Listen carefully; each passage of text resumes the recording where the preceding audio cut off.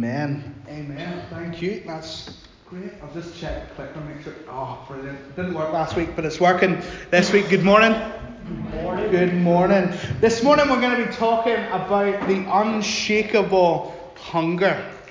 Who's hungry? Who's hungry right now? Right? There's a few of us are hungry right now. I'll try and keep it short then. But absolutely, food is something that really captivates our mind. Isn't it? Let's be honest. We all love a good bit of grub. And very often we love the grub that we can't have. Or the grub that's bad for us. If it's good for you, more often than not, it's not that nice. Until you get used to it. I remember whenever I was just hitting my 20s and I decided I would go on a health kick. As you can see, it went really, really well and lasted a long time. But I remember my younger brother put us all to shame in the house. My younger brother would hide broccoli in our room. I used to share a room. He'd hide broccoli so nobody else would eat it.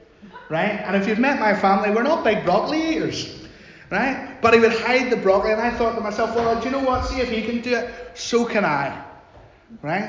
And I remember making broccoli the first time whenever everybody was out, and I got the steamer out, and I thought, do you know what? We're going to do this. It's going to be lovely. It shouldn't stick to the pan, though, should it? No, it shouldn't. And it didn't taste very good. And it put me off broccoli. So then I went on and I tried watermelon, which is quite nice, right? And it's just water in a melon, as the name says. Very flavoursome, very nice, beautiful. And I tried all these things.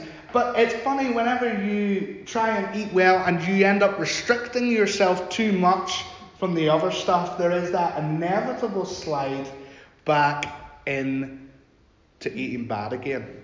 Am I just the only one? No, that's good. Well, it's not good, but it's good. It's good to know.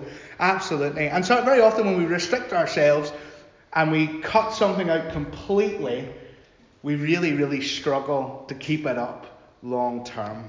Because see that first taste of chocolate after Lent? So good. So good. And it creates that downward slide. But tonight we're going to talk... Goodness, I've not been that long, have I? This morning, we're going to talk about hunger and an unshakable hunger. I want to ask you, this is not a trick question, but what's your favourite food? Everything. Thank you, Dorothy. Everything. What's your favourite food? Carbonara. Oh, we eat carbonara. Very good. Any particular place? Is it Louise's carbonara? Well, I make it myself. You make it yourself? Very good. You can't beat the homemade stuff. So we've got carbonara, we've got everything, which is a little less specific, to be honest. Cocktail, sirloin steak, He's got 3 courses there, hasn't he? Prawn cocktail, sirloin steak, and a baked Alaska. I tell you what, I hope that's not on the same plate. That's just the starter. Anybody else? I know we all have favourite foods. Any type of bread. Are you a sourdough girl? Just love bread. Brilliant. Anybody else? A nice pot of stew. Chicken. Any particular way you like the chicken? KFC. He's backing me up there, Ray. That's good, isn't it? KFC. We all have these things that we like, don't we? We all have these things that whenever we're hungry, we will, oh, do you know what? I really fancy that. Maybe you go into the cupboards and you find it and you find all the ingredients and you put it together and you make it. Maybe you need to go to the shop and you need to get it. Or maybe in my case, it's honey chili chicken with fried rice from the Chinese and you can't make that at home. Right? So you need to go. Right? But we all have our favourite things. And today, as I said, this morning we're going to talk about hunger. And today we're going to talk about a feast. And that feast is the Word of God. We're going to talk about a hunger that can only be satisfied by the Word of God. Jesus himself said that he was the bread of life. The scriptures tell us that he is the Word of God. So in essence, we're going to talk about Jesus this morning. That's always good to hear from the preacher, isn't it?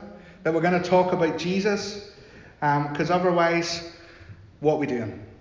But we're going to talk about this unshakable hunger that is within us.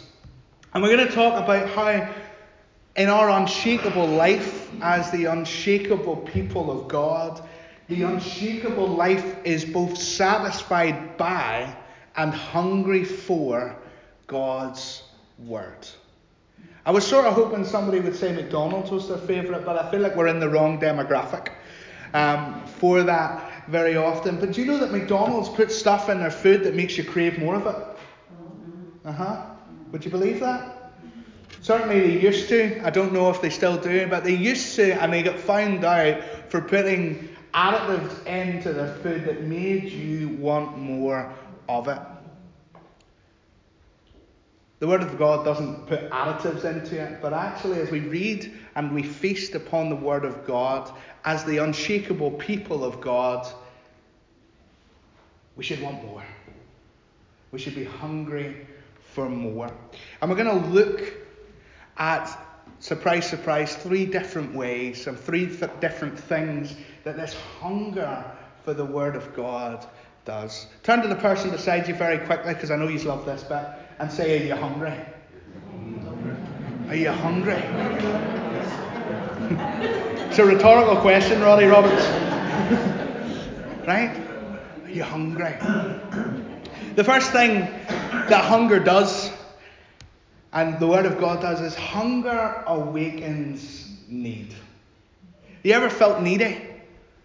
Have you ever just had a need or a want for something? Have you ever just been so at your wit's end that you've gone and you've opened up the scriptures and you've went, God, give me something? Have you ever been searching for something for so long and you just went, God, show me. Show me what it is. Show me. The book of Deuteronomy, which we're going to look at tonight, but the book of Deuteronomy chapter 8 and verses 2 and 3 say this. And you shall remember the whole way that the Lord your God has led you these 40 years in the wilderness, that he might humble you, testing you to know what was in your heart, whether you would keep his commandments or not. Now the people of Israel have been on a bit of a journey, and we've been looking at that in the evening time. They've left Egypt. God has freed them from slavery in Egypt. He has promised them a land that is flowing with milk and honey. But because they've disobeyed God, it's led to a bit of a diversion. This diversion has taken 40 years in the wilderness. And he humbled you and let you hunger and fed you with manna, which you did not know, nor did your fathers know, that he might make you know that man does not live by bread alone, but man lives by every word that comes from the mouth of God, or the mouth of the Lord. We all have a need. And we all have a need that only God can meet. Very often we live in a world where people turn around and say, where is your God? Where is your God? Whenever you look around the world and you see poverty, when you see war, whenever you see children snatched from their parents, whenever you see all of these atrocities and injustices that happen across our world, very often those who don't know the Lord will come up against us and they'll say, well, where is your God in this? Where is your God in this? And you say you have a God who meets every need according to his riches and glory. But what about their need? What about their need for food? What about their need for shelter? What about their need for refuge? What about their need for love? What about their need for this? What about their need for that? Or very often it's not far afield. Very often we can fall on hard times ourselves.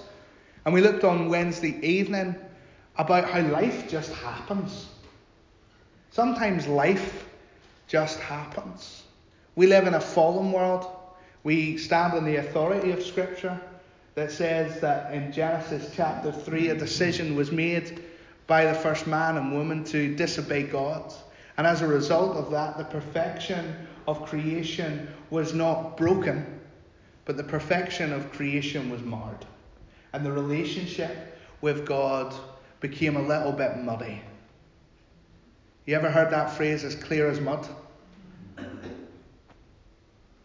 Man's love for God became about as clear as mud.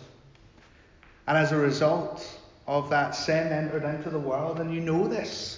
You know this because myself and preachers before me long, long ago have told you this. You know this because the Word of God says it to be true. But we live in a fallen world. And there is a need in this world that can only be met by God. And whenever we are hungry for the Word of God, we realize more and more how much we need Him. As we turn the news on, which I've shared with you before, I just don't watch it anymore. I read it instead. Because you can turn it off. Whenever you see all of these things, do you not just think, oh, the world needs Jesus? Do you not just think, oh, do you know what? The world really needs Jesus. The world really needs to turn to God. And it's absolutely right. But we, as His people, have a responsibility. We as His people have a responsibility. The people of Israel that we were just discussing about from the book of Deuteronomy, they were the people of God. They were God's chosen people. But they didn't realize their need for Him. And in not realizing their need for Him, they got themselves into trouble after trouble after trouble after trouble. Trouble that was avoidable. There is some trouble in this world that is unavoidable in this current age. But there were decisions that were made that meant, do you know what, this could have been avoided. If the decision had been made to follow after God. And this morning, church, I just really believe very clearly that the Lord wants us to rediscover our hunger and our need for Him and for His Word. We're going to look at what God's Word says about itself. We're going to look at what people a lot more intelligent than me have said about the Word of God as well. But first and foremost, when we're hungry for what God says, it awakens a need within us. We, as the people of God, cannot say that God is not speaking to His church if our Bible is on the shelf gathering dust, or our Bible apps are the least used apps on our phones or our tablets. We cannot say that God is not speaking, for God is speaking through His Word. He's speaking in other ways as well, but primarily God is speaking to us, His people, through His Word. And if we're not in the Word, we're missing out on what God has for us. We're missing out on the blessings that He has for us. And we sing that song often, what a friend we have in Jesus. All our sins and griefs to bear. And then in another verse it says, oh, what peace we often forfeit. Oh, what needless pain we bear. All because we do not carry everything to God in prayer. I think you can add, oh, what needless pain we bear. All because we do not carry the Word of God with us. Because we do not open the Word of God with us. God speaks to His people through His Word. God speaks to His people in the secret place, in the place of prayer. He speaks to His people when His people put themselves in a position to listen. God is always speaking. God is always at work. And we need to listen. We need to listen, and we need to reignite or re-engage our hunger for the Word of God.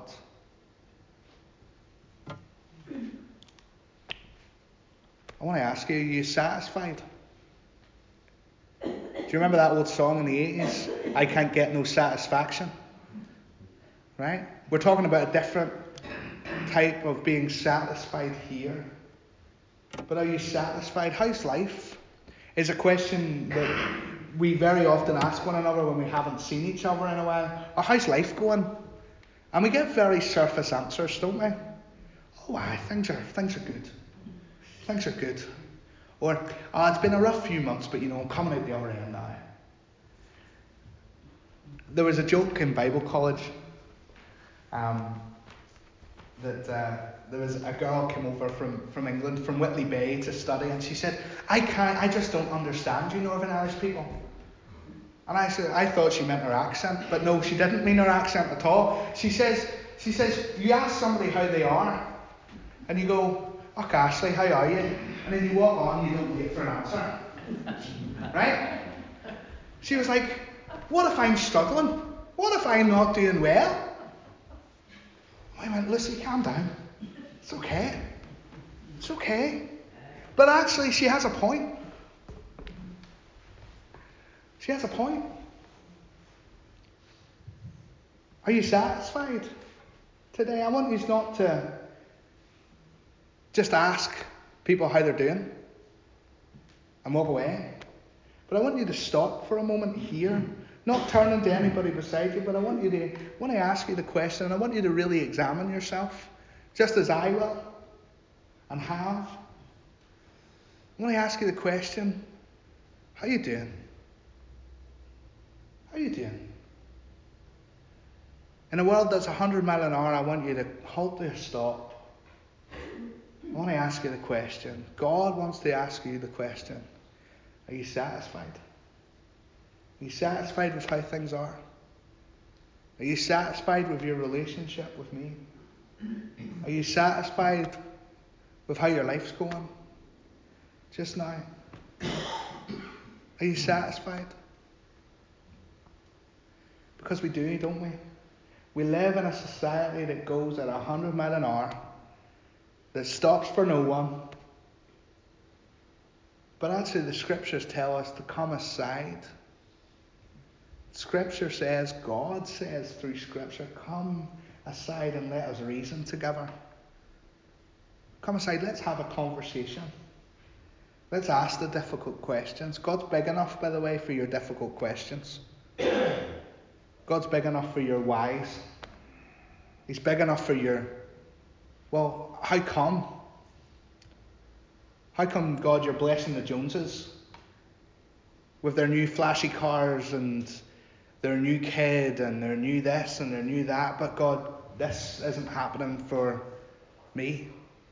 This isn't happening in my life. God, how come it seems that blessing upon blessing is falling upon these guys, but God, I seek you. God, I read your words. God, I spend time with you in prayer. I serve you in your church. And this stuff's happening. How come? How come? You need to know, church, God's big enough for your how comes and whys. And actually there's an authenticity that God craves from us as people in those statements. There's a realness. Because when the rubber hits the road, you can probably count in your one hand who's going to be there for you. But you can always count God. He promised he would never leave. He promised he would never forsake you. It's that personal. And in a world that is going 100 miles an hour all the time, I want to ask you, are you satisfied? Are you satisfied? Isaiah chapter 55 and verse 2 God says through the prophet Isaiah to the people of God, he says, why do you spend your money for that which is not bread? And Sabrina says amen. Sabrina loves bread, right? But why do you spend your money for that which is not bread, and your labour for that which does not satisfy? Listen diligently to me. Another translation says, listen intently to me. Really focus in and listen to me, and eat what is good, and delight yourselves in rich food. Here, you need to know God is not talking about practical food, physical food. God is talking about how the people of Israel were chasing after all the stuff. All the material stuff. They were chasing after, in our modern day equivalent, they were chasing after the flashy cars. They were chasing after the big houses. They were chasing after the popularity. They were chasing after the designer labels. They were chasing after everything that they felt would fill a void and a gap in their lives, not realizing that the only thing that could fill that gap was the presence of God. And when God is saying to the people here through the prophet, listen diligently to me, focus in, listen up, and eat what is good, and delight yourselves in rich food. Here he is saying, delight yourself in my word. Delight yourself in my presence. Delight yourself in your God. The God of Israel, the God of Jacob, the God of Isaac, and the God of Abraham. Delight yourself. Delight yourself in the goodness of God.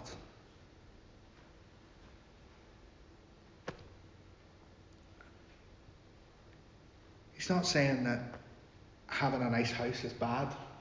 He's not saying that even having a nice car is bad. He's even not saying that being popular is a bad thing. But what he's saying here is this: that when your hunger is for those things rather than for God, there's an issue. And it's a big issue. It's a problem that goes a lot deeper than the surface. And it's a problem that can only be fixed in the presence of God.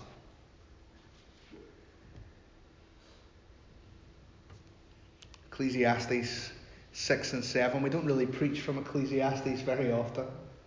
There's a lot of good stuff in it. And Ecclesiastes is also the book that says there's nothing new under the sun. And this was written thousands of years ago, and it still rings true today. All the toil of man is for his mouth, yet his appetite is not satisfied. We can fill our life with all the stuff. All the stuff. But if we're not filling it with the presence and with the Word of God, we're never going to be satisfied. We're never going to be satisfied. We look around our society. We look even in our families, or even in our own life. And we can see ways that people, individuals, even ourselves, can try and fill gaps. Can try and plug the big gaps that are in our lives. And we're trying to put round holes in square pegs in round holes. Because actually, we know. And I would even say that given our rich biblical heritage in this country, our country even knows. Our country even knows that only God will satisfy. But for some reason, we run. For some reason, we turn to other things. And this morning, I truly believe that the Lord is saying This is an opportunity for a clean slate. The most beautiful way that I ever heard God described was as a teenager in church. And the preacher said that day that our God is Jehovah's second chance. And he's Jehovah's third chance, and fourth chance, and fifth chance, and sixth chance, etc., etc. And maybe you feel that you've burned your bridges. Maybe you're here because it's what you've always done. Or maybe you're here because it's what you feel you should be doing. But actually you don't come with a hunger and an appetite and an expectation in the way that you used to. God's saying, here's a blank slate. Here's a clean slate. Let's start again. Jehovah's second chance says, my presence is enough. And he takes us by the hand and he says, let's go. Let's go together. Isn't that a beautiful picture of the God who stoops? The God who stoops down and says, I know that I am the only thing that can satisfy. But I don't force myself. But would you come with me? Would you come? Let's go. Let's go together. St. Augustine, one of the early church fathers, said this: you have made us for yourself, O Lord, and our heart is restless until it rests in you.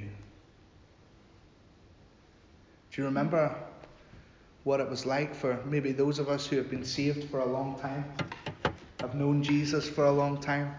Do you remember what it was like before? Trying to fill with all the other stuff. And then that moment where we accepted Jesus as Lord and Saviour of our lives. And in that moment there was this perfection. This perfect moment where for a second, perfect rest. Because St. Augustine was right. And there's plenty of scriptural references to back up what St. Augustine has said here. That we were made for him. We were made to be in relationship with God. And our hearts are restless until it finds its rest in him. This is stone cold truth this morning.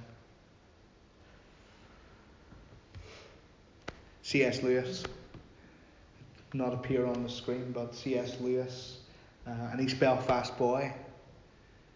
And I'm paraphrasing him here because I don't have it written down. But he said that he was always restless in this world because it never quite felt like home. And if this world never quite felt like home, then the only logical explanation was that we were created for another world. A world where we will be with God forever and ever and ever. And then when we've been there 10,000 years, we'll still have no less days to sing his praise than when we first begun. I want to ask you, are you satisfied? Are you satisfied? If you are, good. If you are, I want to challenge you to go deeper and deeper in the Word than you've ever gone before. Because life happens. And sometimes things just seem so unfair. But your hunger can be met. Your thirst can be quenched. Your heart can be mended. As we fellowship with God together He's the binder of wounds. He's the lifter of our head. He's the bread of life. He is the living water. He is the great God. And he bids us come. So are you satisfied? And we're called to be a people who are both satisfied and sustained. Jesus says in John chapter 6, "For the bread of God is he who comes down from heaven and gives life to the world." They said to him, "Sir, give us this bread always." And Jesus said to them, "I am the bread of life. Whoever comes to me shall not hunger, and whoever believes in me shall never thirst." Jesus is the bread of life. Jesus is the Word of God. And the Word of God both satisfies and sustains us as the people of God. And very, very quickly,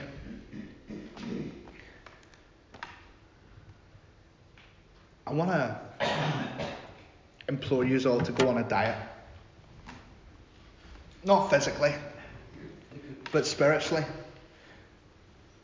Because I need to go on a spiritual diet too. Because a steady diet that is spent around God's Word, when that time is set aside each day to be alone with Him, to hear from Him, there are visible signs of that outworking, visible signs of that transformation. Just as if you dieted in real life and you stuck to your plan, it would begin to show. So whenever we stick to our spiritual diet plan, it begins to show in our lives. Firstly, a steady diet on God's Word revives our souls. You downcast? You having a bit of difficulty? Has life thrown you a curveball? You feeling a wee bit down in the dumps? You need to know you're in good company. The psalmist was down in the dumps a lot. But as he meditated upon the Word of God, we are told that his soul was revived. And the scriptures say that Jesus Christ, the Word of God, is the same yesterday, today, and forever. And if he could do it for the psalmist, he can do it for you. And I can testify this morning that he's done it for me. When I've been in the depths, he's been the lifter of my head, and he has revived my soul. A steady diet on God's Word also means that he directs our path. Do you remember that old song that we used to sing straight from Scripture? "Thy Word is a lamp unto my feet and a light unto my path." You're glad I didn't sing it, aren't you? Right? But a steady diet on God's Word directs our path. We looked last year at the unshakable power of the Holy Spirit and how he is a helper, an advocate, a comforter, but how he's also a guide. And as we read the Word of God, the Spirit directs our path and satisfies a hunger that can only be satisfied in the Word. A steady diet also teaches, corrects, and trains us. I love that the Word of God doesn't hit us over the head with itself. Yes, it might correct us. Yes, it might teach us. Yes, it might train us, but ultimately it does it for our encouragement and for our benefit. Sometimes as we read the Word of God and we're convicted of our sins, it feels like we're hit right between the eyes. But sometimes that's necessary. Sometimes that's necessary. And the Word of God, and if we diet on it, it will teach us the ways of God. It will correct us in the ways that we have been going wrong. And it will train us in the way that we should go.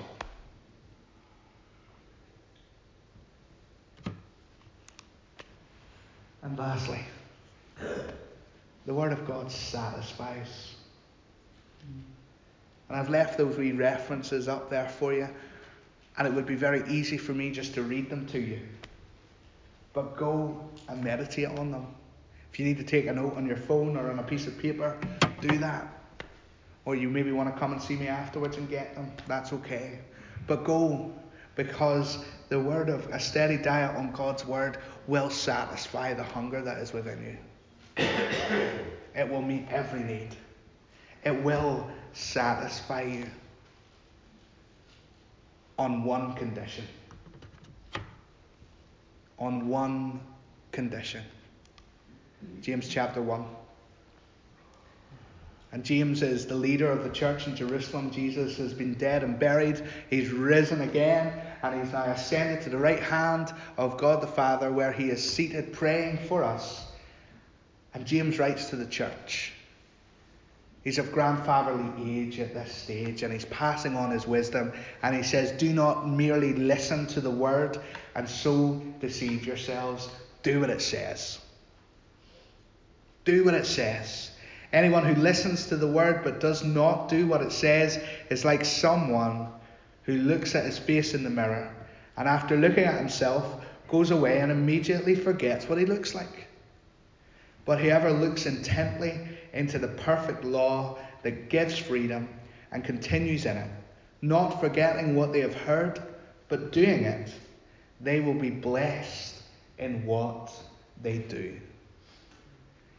It's one thing to hear it. It's one thing to read it. It's a completely other animal to do it. Let us not be a people who come and consume. People who come and hear the word and walk away and don't let it change the way that we live our lives. But let's be a people who hear the word of God, who read the word of God, who meditate on the word of God and allows it to transform us. And when something transforms us, we put it into action. Let us not just be hearers of the word, but let us be doers of the word today. Let us be a people who are satisfied and sustained by the word of God. For man does not live on bread alone, but from every word that comes from the mouth of the Lord. And we have a written account, a living word that God still speaks through to his people today and tomorrow and the day after.